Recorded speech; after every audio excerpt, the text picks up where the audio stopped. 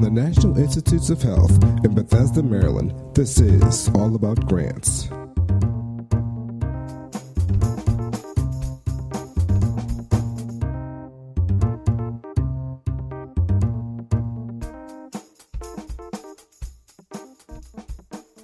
Welcome to another edition of All About Grants.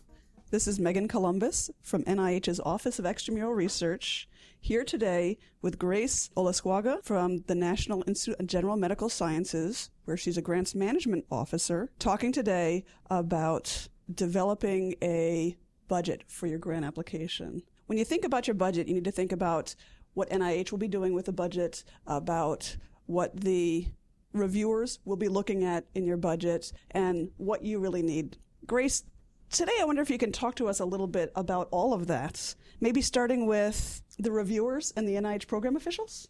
So at NIH, reviewers and program officials use the budget by essentially evaluating it in the context of a research plan that's been proposed by the investigator and assessing whether the cost items proposed and the total amount of the budget aligns with the scientific scope of the project that's being proposed.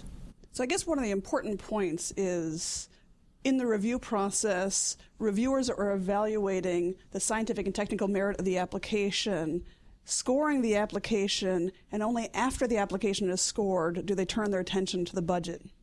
That's correct. Keep in mind, they're also judging the principal investigator's competence in the area of putting together a proposal, not only the research scientific side of it, but also have they developed a budget that looks reasonable and appropriate for the type of work.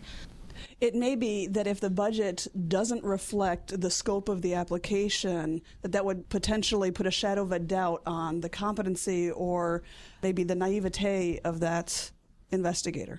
Right. I think reviewers and program officials do take into account new investigators who may be not as experienced, perhaps, allow some leniency on the budget that's been prepared. But for the most part, there's an assessment of whether it seems a prudent use of resources. In addition, if the review group does recommend budget adjustments, it's usually on the basis of one of a few things, that either there wasn't sufficient justification in the budget justification for the type of science that's proposed, or in the future year projected costs, there isn't adequate explanation of variations in the cost, or if they do recommend a reduction in the dollar amount or length of time, it could be because they feel that the research can be completed at those lower levels. So let's get into the nitty-gritty of the budget, starting with personnel. Personnel is frequently the biggest expense on our regular research grants, which is what we're talking about today. Do you have any suggestions for determining personnel costs? Well, for any type of cost, it's always important to review carefully the specific funding opportunity announcement to which you're applying. Because there could be specific guidance in there about cost items, for instance, the type of personnel that may or may not be appropriate to request, or even minimum and maximum levels of effort. And a principal investigator then should think about who is critical to the project, what personnel they're actually going to need to conduct the research, and then give an estimate of the level of effort required by each person on the project. Once they've determined that, they can work closely with administrators at the applicant institution to calculate the amount of salary compensation that they'll need to request from the grant, taking into account the individual's annual base salary and, again, the level of effort that's proposed for the project. What about materials and supplies? Is there a formula that people can use? How would you estimate materials and supplies? Well, again, all the costs should be ultimately based on anticipated actual need for the project. There's no real formal guideline as far as rate or amount that's appropriate to request, but a lot of people do tend to use something along the lines of $15,000 to $20,000 per person on a project. But again, that can vary and really should be calibrated against the nature of the work that's being proposed. And as we go through this, I think an important point to make is that if an investigator hasn't touched base with their office-sponsored research or their central administration, that they can get a lot of guidance from there that would be very pertinent to this. Yeah, definitely. Certainly, they've probably seen a whole range of the types of budgets that have been prepared by other individuals at the grantee institution, and most likely they've also communicated often with funding agency personnel to get a good sense of what are appropriate costs. Let's look at equipment. What equipment can we request on a grant application? Well, in general, equipment's defined as items of property that are over $5,000 in cost and with an expected life of over a year. Again, institutions can vary that, so you always want to check with your own administrative officials. Items that are directly related to the conduct of the project are appropriate, and as with any cost, really should be well justified in your budget narrative. So what about if I need a new laptop? Computer items are usually considered general purpose items unless they are specifically required and directly related to the nature of the research being conducted. What about travel funds? Can I incorporate travel into my research grant application? Travel costs are a common item we see in budget requests. They're usually proposed for either attending or presenting at a scientific meeting or traveling to work with collaborators. Again, you also want to take a look at the funding opportunity announcement to see if there are specific instructions about expectations for travel or attendance at meetings, that kind of thing. And the travel for attendance at meetings or giving presentations would be specific to that project? Yes, definitely. Again, needs to be directly related to the project, and you'll want to keep in mind reasonableness as far as the number of travel events for each personnel. What other types of direct costs could I request? Other cost items that can be requested, again, should be directly related to conducting the project. Typically what we might see are things like publication costs or tuition remission or consultant costs. So I figured out what I need in each category, and I add up all my costs. Then how do I decide? There's multiple budget forms. How do I decide which budget form I should use? Well, first of all, if you're applying from a foreign institution, then it's required that the research and related budget form be used, which involves a detailed categorical breakdown of the budget. If you're applying from a U.S. domestic institution, then the type of budget form you use is basically driven by the total direct costs that you've requested in your budget, and that's exclusive of subcontract facilities and administrative costs. So if your total direct costs add up to $250,000 or less, the modular format is appropriate.